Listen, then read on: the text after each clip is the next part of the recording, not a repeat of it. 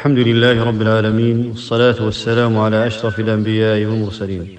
الدعاء من أجل العبادات وأحبها إلى الله، وهو سمة العبودية واستشعار الافتقار لله والانكسار بين يديه.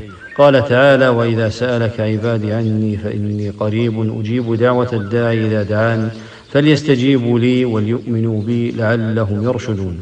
والدعاء هو العبادة، لقوله صلى الله عليه وسلم: الدعاء هو العبادة، رواه الترمذي وصححه الألباني. والدعاء طاعة لله وامتثال لأمره. قال تعالى: وقال ربكم ادعوني أستجب لكم إن الذين يستكبرون عن عبادتي سيدخلون جهنم داخرين. فالدعاء عبادة لله مقصودة بالذات، وليست مقصودة للإجابة فحسب، لقول النبي صلى الله عليه وسلم: ما من مسلم يدعو بدعوة ليس فيها إثم ولا قطيعة رحم إلا أعطاه الله بها إحدى ثلاث: إما أن تعجل له دعوته، وإما أن يدخرها له في الآخرة، وإما أن يصرف عنه من السوء مثلها.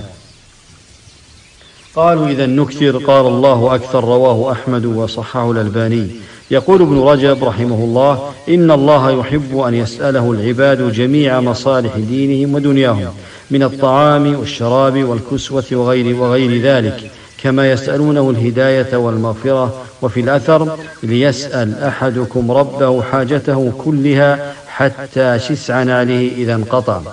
اسأل ربك كل شيء من أمور الدنيا والآخرة، صغيرها وكبيرها، فإن أي شيء إن لم ييسره الله لن يتيسر. وألح على الله بالدعاء، فإن الله يحب الملحين في الدعاء. ومن أجمع الأدعية التي وردت في القرآن قوله تعالى: ربنا آتنا في الدنيا حسنة وفي الآخرة حسنة وقنا عذاب النار. فهذا الدعاء لم يترك شيئا من خيري الدنيا والآخرة إلا تضمنه.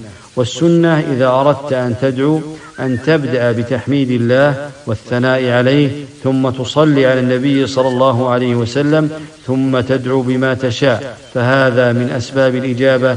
هذا والله أعلم، وصلى الله وسلم على أشرف الأنبياء والمرسلين.